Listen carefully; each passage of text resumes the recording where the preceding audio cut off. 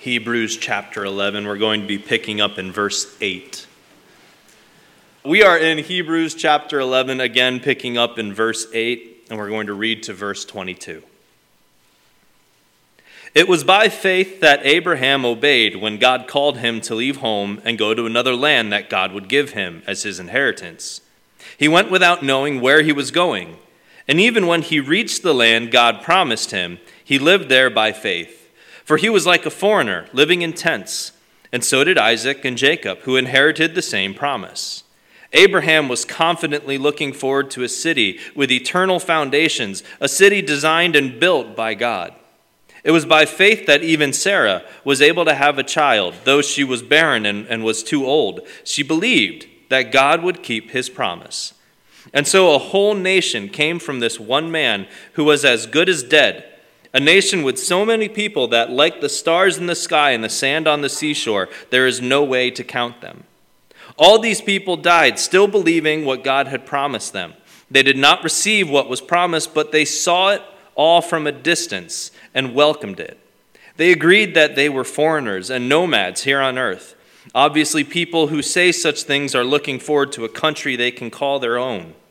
If they had longed for the country they came from, they would have gone back, but they were looking for a better place, a heavenly homeland. This is why God is not ashamed to be called their God, for he has prepared a city for them. It was by faith that Abraham offered Isaac as a sacrifice when God was testing him. Abraham, who had received God's promises, was ready to sacrifice his only son Isaac. Even though God had told him, Isaac is the son through whom your descendants will be counted. Abraham reasoned that if Isaac died, God was able to bring him back to life again. And in a sense, Abraham did receive his son back from the dead. It was by faith that Isaac promised blessings for the future to his sons Jacob and Esau. It was by faith that Jacob, when he was old and dying, blessed each of Joseph's sons and bowed and worshipped as he leaned on his staff. Then it was by faith that Joseph, when he was about to die, said confidently that the people of Israel would leave Egypt. He even commanded them to take his bones with them when he left. Let's pray together. Lord, we thank you so much for this morning. We thank you for an opportunity to be here with our brothers and sisters in Christ and worship you. Lord, to look into your word and hear from you. And Lord, I ask that you would help us to be focused on you this morning. It is you who has brought us here, and it is for you that we are here. Lord, for everything you have done leading up to this moment, this is where you have put us.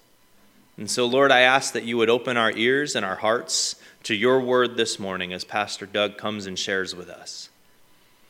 Lord, I ask that as we go from here, we would not neglect the lessons that you have taught us in your word, but that they would be at the forefront of our mind and of our hearts, so that we may show your love and your truth to all those who would see us. Lord, we ask all these things in Jesus' name. Amen.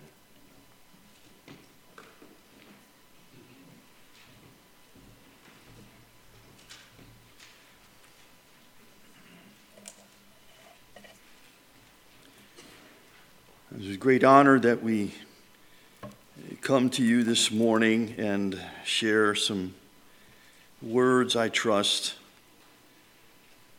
that would help you in your walk with the Lord Jesus Christ. It has to do with faith. In fact, that's what the book of Hebrews chapter 11 is all about, isn't it? It's all about faith. We've called it our procession of faith. We've looked at 3 portraits so far, and then we come to this one by the name of Abraham. It wasn't his given name by his parents. If you go back to Genesis chapter 12, you'll find out it was a little bit shorter. It was Abram. But when you get to chapter 17, then you begin of Genesis, you find out that God says, I'm changing things. You're going to be Abraham, and your wife Sarai is going to be Sarah. In fact, in the book of Hebrews, chapter 11, we notice that there are 3 incidences in the life of Abraham that the writer of Hebrews draws our attention to. I don't believe we will get to the third one. I trust we'll get through to the second one. But this morning I wanted to try to encourage you in 3 different areas of faith. First of all is the area of faith on the move. Then we're going to look at faith in the waiting room. And that's about where we'll get.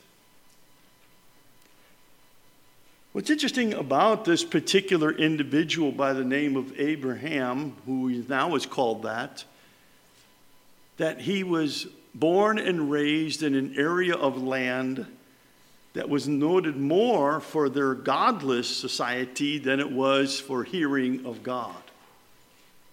And so when the writer of Hebrews writes to us and said, by faith, God spoke to Abraham, all of a sudden you find yourselves in his same situation, don't you? For we too are gathered, if you will, in a godless society. And yet God is still calling out individuals by his name. He's leading people. He's calling them from forces of darkness and placing them into the kingdom of light. Now, Abraham was a little bit different than most of us, I'm sure. But yet in some ways, his life is what we pattern ourselves after. So when we come to Hebrews chapter 11 and beginning at verse 8, as Pastor Steve read for us this passage, it would do us well if we went back to Genesis chapter 12 to get the, if you will, the historical fact of what the writer of Hebrews is talking about. So please turn back to Genesis chapter 12.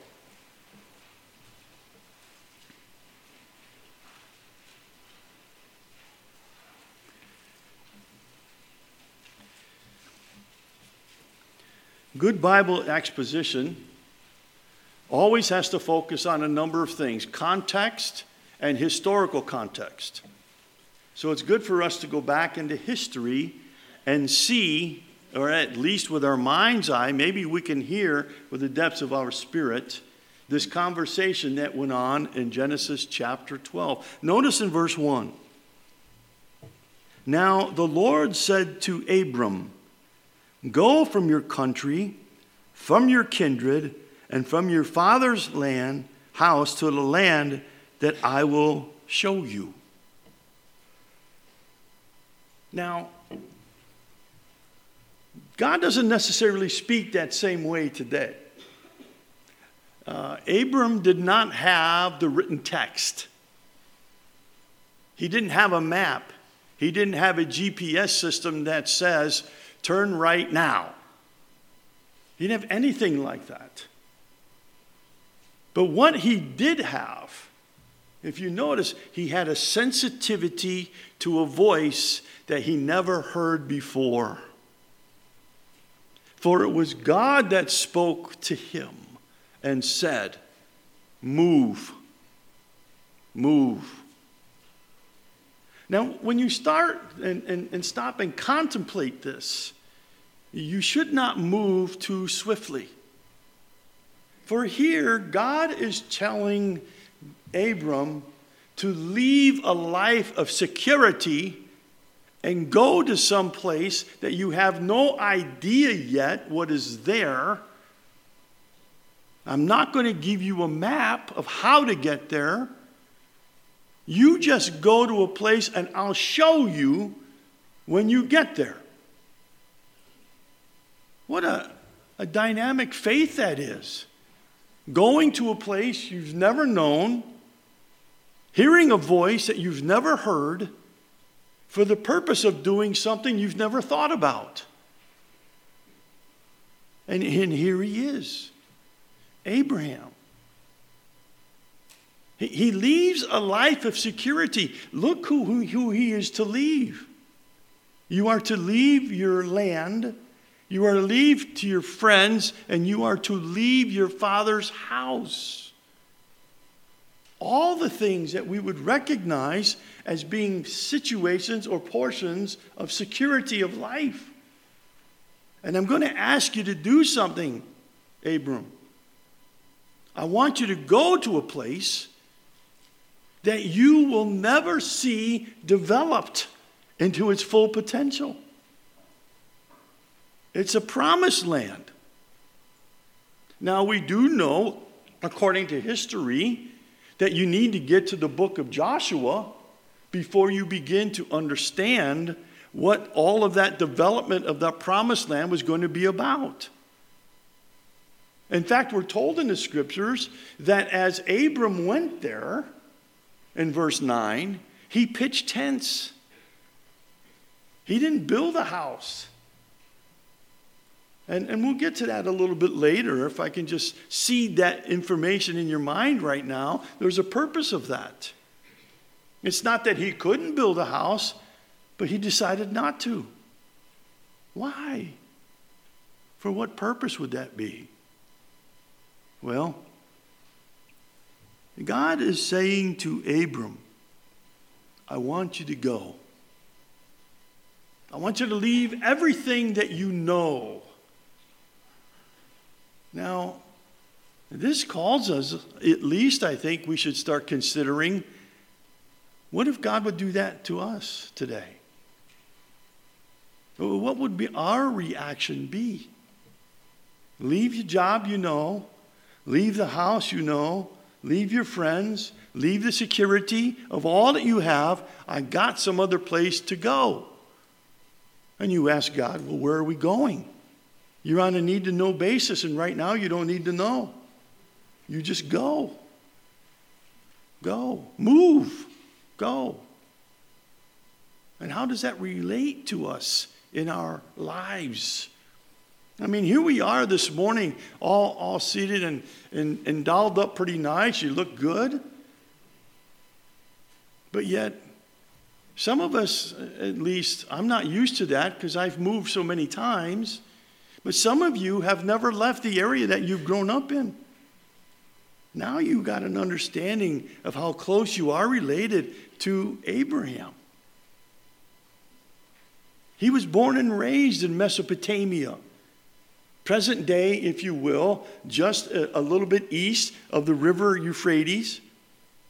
Known today a little bit as a land that's known.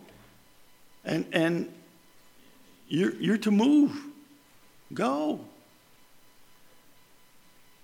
May I share with you a personal story? I'm not putting myself or my family in anything to compare to what Abram went through. But we have an idea, a little bit deeper, I think, than maybe some of you have here. In 1986, I graduated from Lancaster Bible College. Hooray! What do we do now? Well, we feel the Lord's calling us to go to earn our master's degree in a church music situation.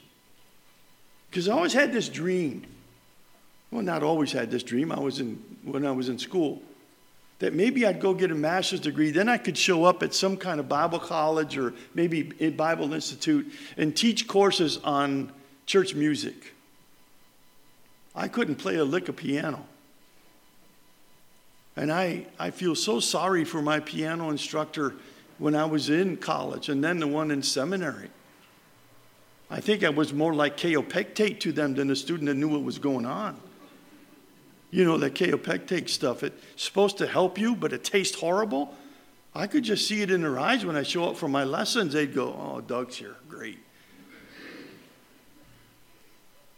But anyway, in 1986, we made plans. In fact, one of our fellow students who we became very close to, our son is named after him. He did summer missions in the city of Chicago. And while he was there, he met a family who their son and daughter-in-law and their children were already at Portland, Oregon, in what's called Western, at that time, Conservative Baptist Seminary. Now it's just Western Seminary. And so we were able to contact them in 1986. They sent us the Oregonian. Now, for you that have no idea what that is, that's the Sunday edition of the paper. And there we plotted things. Oh, this looks like a good place to live. This looks like a good job I could have. But 1986, time to go, and we didn't go. We couldn't go. The Lord closed the door. But I never lost the desire, never lost the dream. 1987 came around, and I said to my wonderful wife, do you think we can go now? And she said, well, let's investigate. Well, in the meantime, we had lost the name, the address, the phone number of the couple that was already in Oregon. We had no idea where they were. So I had to call the Oregonian and get the paper shipped to us. Sunday's paper would come about Wednesday. All the good shopping deals are gone by the time. And so we began again to plot. And it came in 1987, right around the end of June. God was moving, and so we said we're going to go. And we left. The day that we left, I called an employer who I was in contact with prior to that. And he said, Doug, when you get out here, a job is waiting for you. You come. Okay. So in our travels of 6 days traveling from Lancaster, Pennsylvania to Portland, Oregon, don't ever say Oregon in Oregon. You will be looked down upon. You are a dog. We had to learn that quickly. And as we arrived on Sunday afternoon, unhooked our U-Haul trailer. All our earthly belongings were in that trailer. We unhooked it and we settled down that night. The next day we get up on Monday and we travel to the address of the employer that I just spoke to 6 days before. It's an area called Gresham. It's one of the suburbs of Portland, Oregon. It's sort of south and, if you will, west of Portland, Oregon. Beautiful area. We drive in and can't find the address. There doesn't seem to be any street with that. And I go to the post office right there in Gresham and I said, could you direct me to this address? And the postmaster so graciously said, son, there is no such street in Gresham. Now, wait a minute. I just spoke to this guy 6 days ago, and he told me to come to this address to get this job. Okay, well, maybe you just copied it wrong. What's the company you're looking for? It's a printing company, and here's the name of the printing company. He said, son, there's no such printing company. I said, wait a minute, I got a phone number. So he reached down and pulled up the phone and let me use it. And I dialed the phone number. And you know you're not connected correctly when all of a sudden you hear, doo-dee-doo-dee-doo. This number is no longer in service. Wait a minute. 6 days and the guy went bankrupt? Where are we? What are we doing? Dejected and going out to the van. I'm thankful my wife was not standing next to me in the post office. She would have passed out. I go back to the van and she says, okay, where do we go? I said, looks like we go back to the hotel. Wait a minute, no job? No. I told her the story. I mean, you want to talk about throwing black paint on a white wall. It was a stain. I know what she was thinking because I was thinking the same thing. What do we do now? And so in her wonderful voice, she said, well, at least let's go to the seminary and see if there's anything there. So we drove and went down the bottom of the commons, and there's all these houses that people are looking to rent to seminary students. And she said, here's a house for rent. And I just saw the street. It's right up here. Let's at least take it and go to that place. Okay, so we go there, and the garage door's open. So apparently someone's there. You don't leave your garage door open in the city, that's for sure. It's like, come on in, take everything you want. And there was the landlord. And so I go in and speak to him, tell him what I'm doing.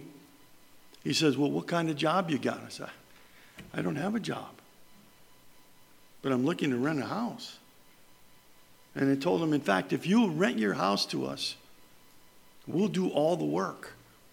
We'll clean, we'll paint, we'll reclaim your lawn and take care of the rose bushes. We'll do all of that. If you just let us rent your house, give us a month free, and we'll do all that work. Won't cost you a thing. Well, let me think about it. Okay.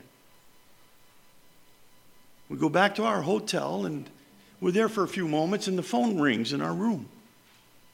I pick it up, and there's a strange voice on the other side of that phone. He said, we've never met, at least in person, but we did meet a year ago.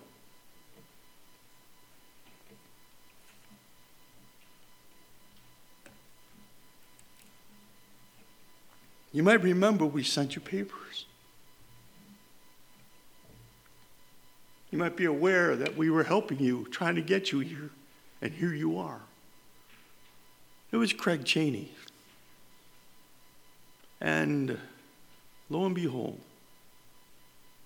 Craig Cheney and Judy and their children live right next door to the house that we stopped at to see if we'd rent. And it was there that we began our graduate experience. Why do we say that? Well, we are no way matchable to Abraham. You're never going to find my name written in this holy scriptures. Oh, there is a book that my name is in, and I trust you're in it too. It's called the Book of Life. But here it was. As I'm reading and studying this passage, all of this came rushing back to me, realizing that, yes, there are times when God tells you to go, to move, and not necessarily change locations, but maybe he's just asking you to move to obedience to him. Come closer to me. Well, and so what we have is, if you will, faith in motion, faith in movement, or whatever. You understand that faith in of itself is you come to find out that the best place that God wants you to be is the place that he's called you to go. And the best thing that you can be doing is the thing that God's called you to do. Oh, many more instances. And I'm sure some of you have those same kind of stories where you look back and you realize that this faith thing is pretty cool. It's a great thing. Oh, it can be, if you will, scary at sometimes. But all in reality, God has a wonderful plan. Well, the second part of faith in the waiting room is a little bit different. Because now we have to go historically to Genesis chapter 17. Just go to Genesis chapter 17.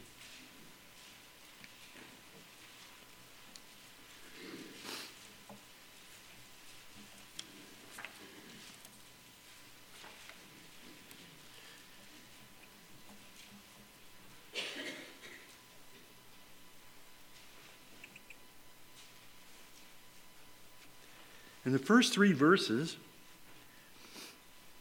we see a promise that's being made. When Abram was 99 years old, the Lord appeared to Abram and said to him, I am God Almighty. Walk before me and be blameless, that I may make my covenant between me and you and may multiply you greatly. And then Abram fell on his face, and God said to him, Behold, my covenant is with you, and you shall be a father of multitude of nations. And no longer shall your name be called Abram, but now your name shall be Abraham. For I have made you a father of a multitude of nations, and I will make you exceedingly fruitful, and I will make you unto nations, and kings shall come from you. and I will establish my covenant between me and you and your offspring after you throughout your generations for an everlasting covenant, to be God to you and to your offspring after you.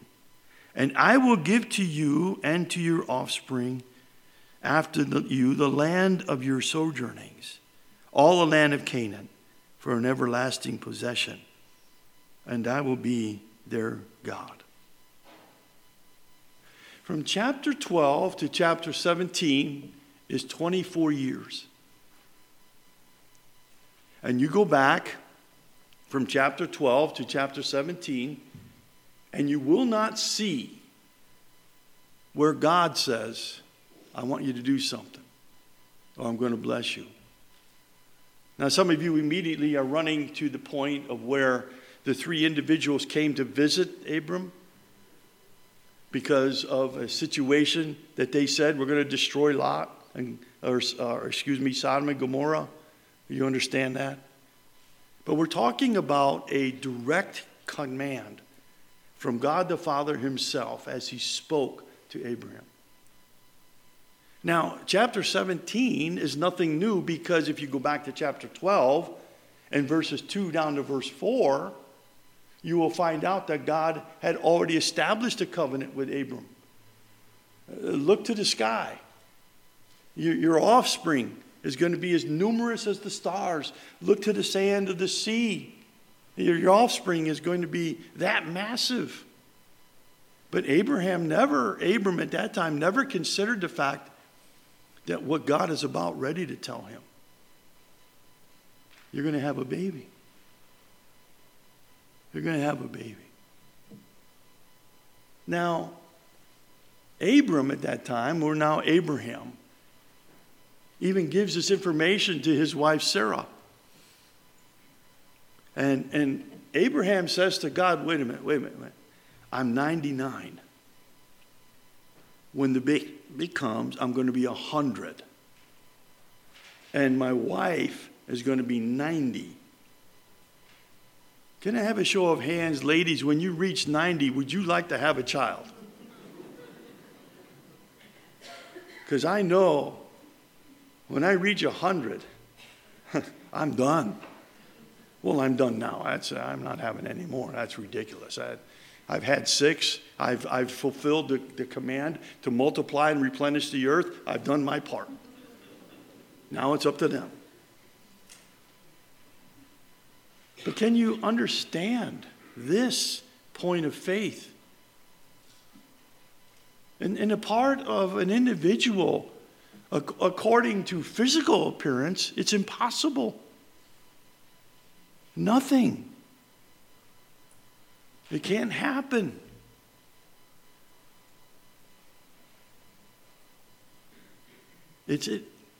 God, what are you talking about? And it tells that they laughed. They laughed. There's this kind of laugh that keeps you from crying. If you don't laugh about it, you're just going to cry. What are you talking about, God? What is it?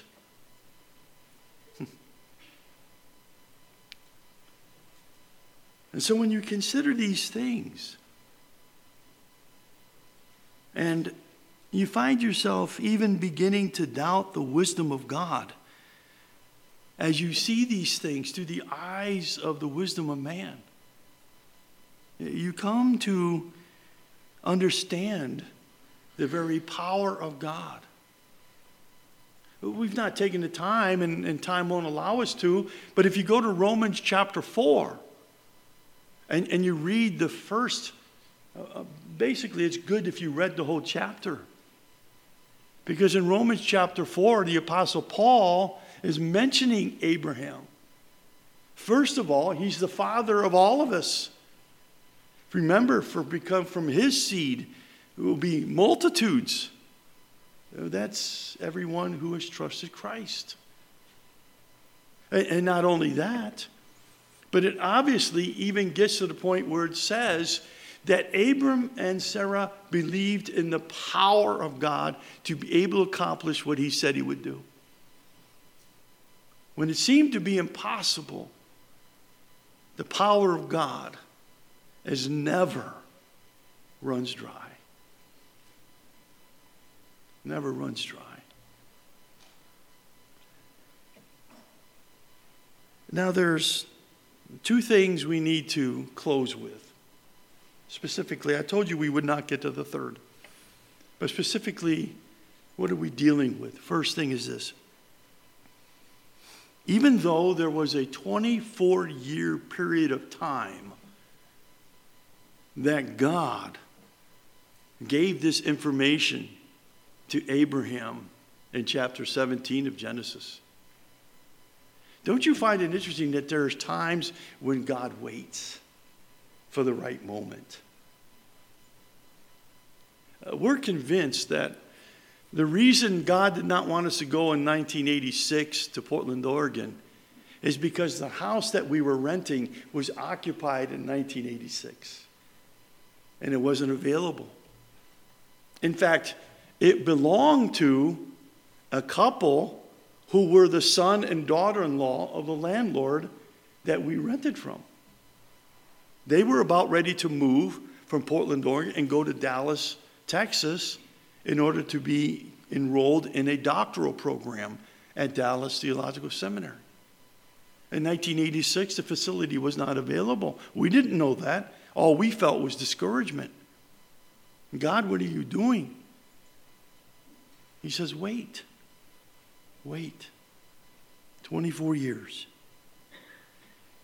And you kind of wonder, as you remember in Genesis chapter 40, Joseph, here he is in a prison, and he has a conversation with the cupbearer of Pharaoh.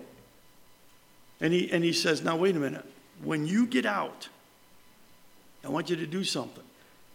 Tell Pharaoh about me. Oh, I will.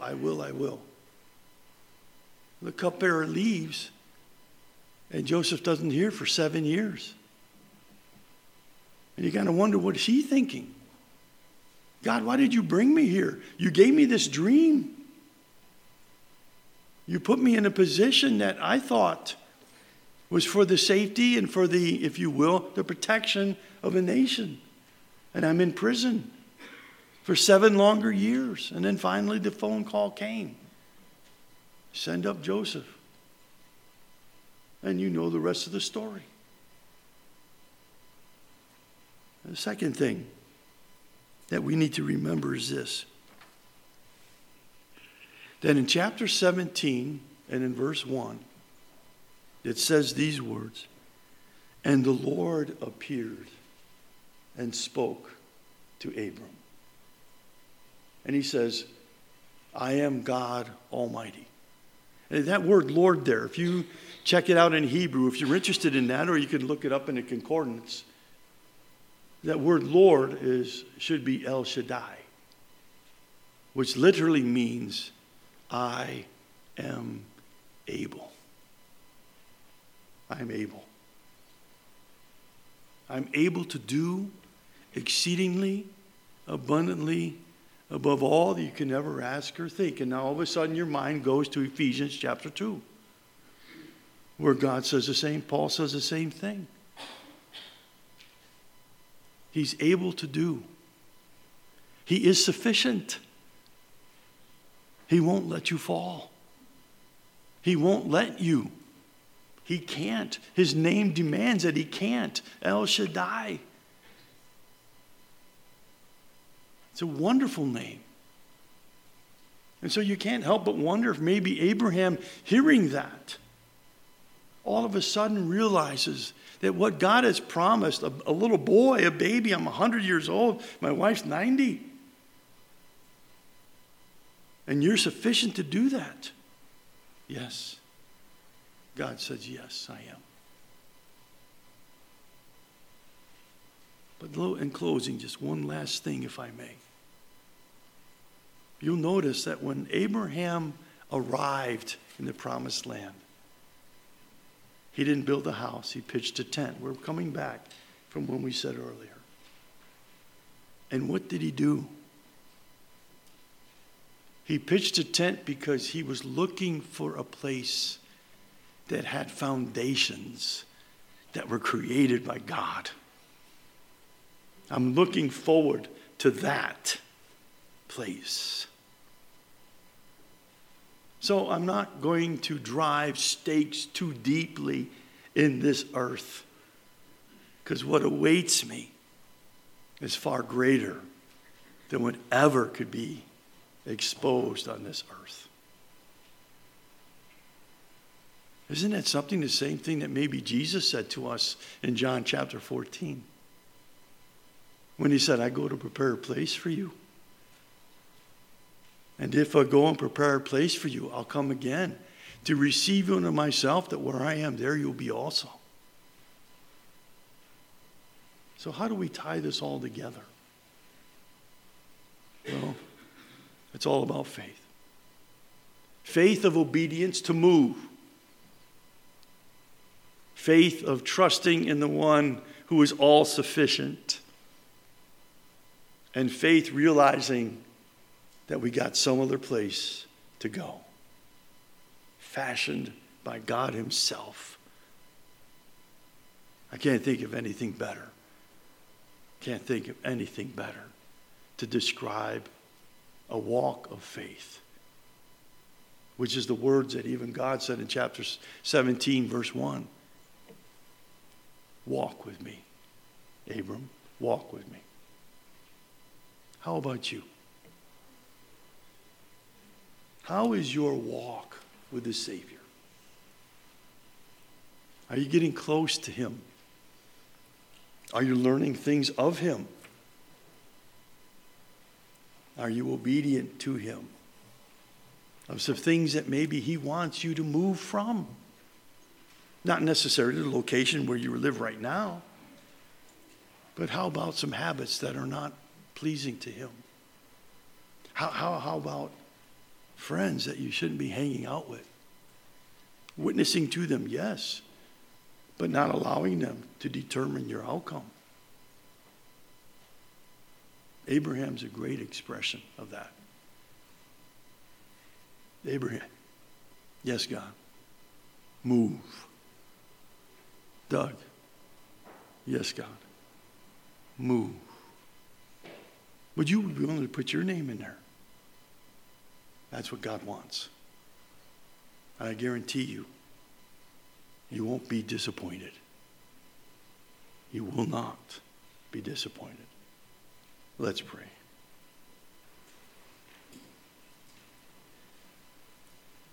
Gracious Lord, we have had no greater example of what it means to trust in you than through the lives of the ones that we've seen. We thank you for the expression of Abel and Enoch and Noah and now Sarah and Abraham. Great examples, great portraits as we journey in this gallery of faith. And yet they all have one thing in common. They lived by faith. They expressed their life in a way that others saw it. And I'm sure others were amazed. And so, Lord God, I pray that you would encourage us as a congregation. Excuse me. A congregation whereby all we want to do is walk with you, draw near to you, be available for you. In other words, move. With our eyes focused upon Jesus, with the anticipation of a land that is yet to come. May everything that we say and do be for your glory. And we'll praise you in your name. Amen.